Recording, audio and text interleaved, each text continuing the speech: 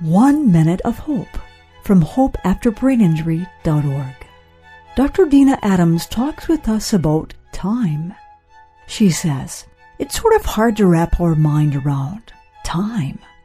The Oxford Dictionary defines it as the indefinite continued progress of existence and events in the past, present, and future.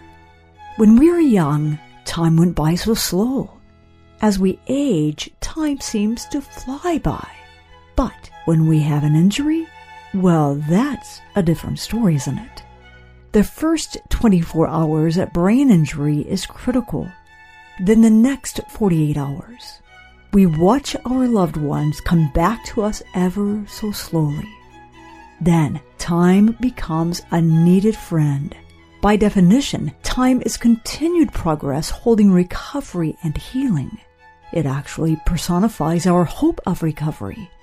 And remember this, God holds all time in His hand, even the difficult ones. 1 Minute of Hope from hopeafterbraininjury.org.